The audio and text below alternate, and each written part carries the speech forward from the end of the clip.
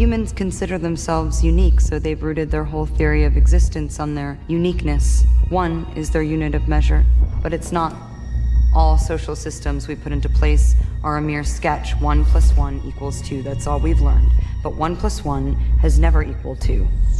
There are, in fact, no numbers and no letters. We've codified our existence to bring it down to human size, to make it comprehensible. We've created a scale so that we can forget its unfathomable scale. A woman who lived next door to a preacher was puzzled by his personality change. At home, he was quiet, shy, reserved, but in church, he was a real fire orator, rousing the masses in the name of God, screaming, shouting, and jumping for joy. It was as if he were two different people. One day, she asked him about this dramatic transformation that came over him and when he preached and why it was so. "Ah," he said, "that's my alter ego." Welcome to another episode of Shaken Not Stirred. I am your host, Martini, and if this is your first time to the channel, welcome. If you've visited the channel before and have watched a few of my videos, please show your support and appreciation for the content by liking, sharing, and hitting that subscribe button down below. Today's episode is on an often cited, highly misused, and sometimes confusing aspect of the human experience: the ego. Is it really all that bad, and do we need to get rid of it? According to many psychologists and psychoanalysts, the ego is nothing more than your identity, or who you think you are. More specifically, your ego is usually constructed of a name, personality, and a story, and particularly in that order. Within this personal story is a collection of memories, beliefs, ideas, and sensations about who you are, where you come from, what you're good or bad at, what you've experienced, and so on.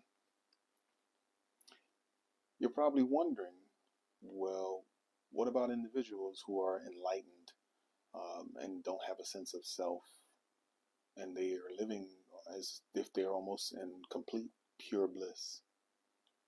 Well, here the distinction needs to be made in the sense that those who experience spiritual enlightenment don't lose or kill their ego. They simply stop identifying with it. No ego at all would mean no ability to stay alive. In almost every nook and cranny of the spiritual field, you'll hear the ego spoken about with contempt. Sometimes it's even demonized.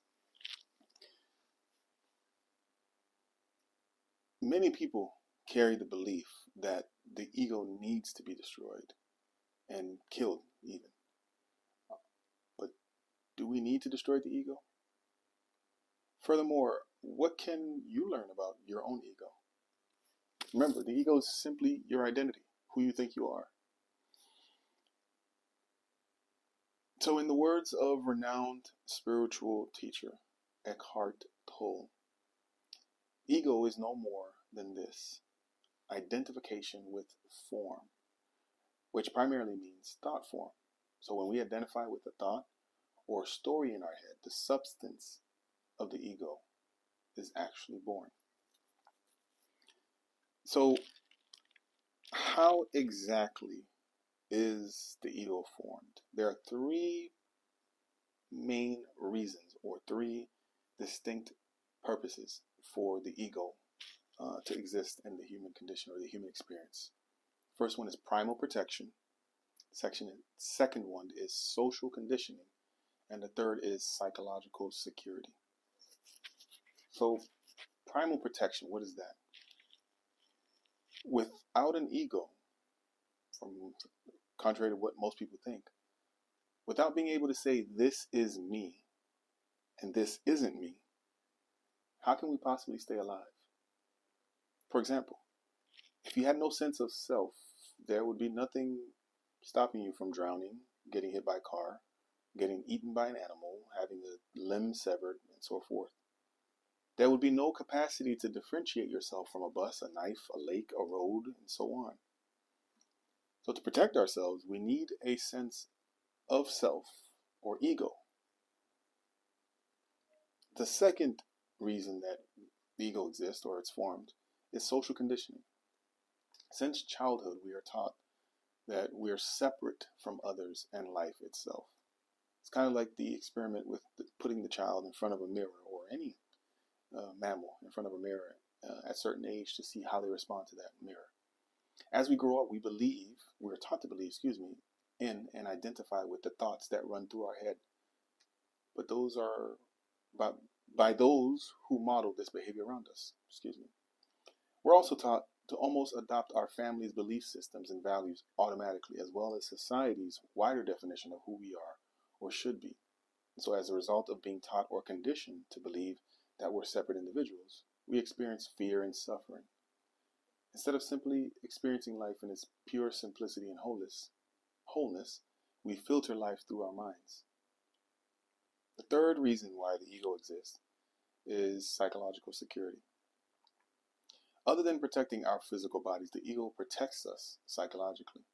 Consider it or think of it like a shell that protects a baby chick. The ego keeps us contained and protected, and yet simultaneously trapped. Imagine if a baby chick was left without a shell while its tender body was still forming.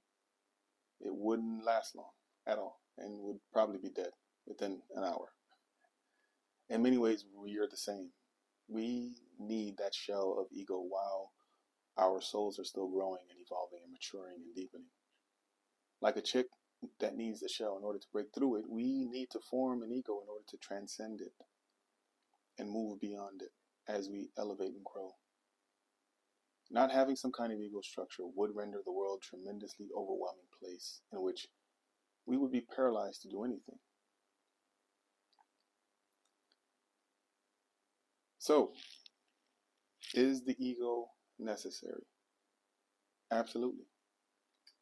We need to understand on our spiritual awakening journey that the ego isn't good or bad. It's actually a neutral force. Whether our ego causes joy or pain is all up to how we use it. Ego is a tool. It's a biological, psychological, and social survival mechanism. Without it, we wouldn't be able to function in this world. How else could we tell the difference between ourselves and the oncoming train or truck that's heading our way? We need our egos to live in this physical body. The ego is crucial because it exists as a vehicle of our spiritual growth. Certain methods such as yoga, catharsis, dancing, energy work, and meditation can serve as doorways through which we can remember and reclaim our true nature. Peace and blessings.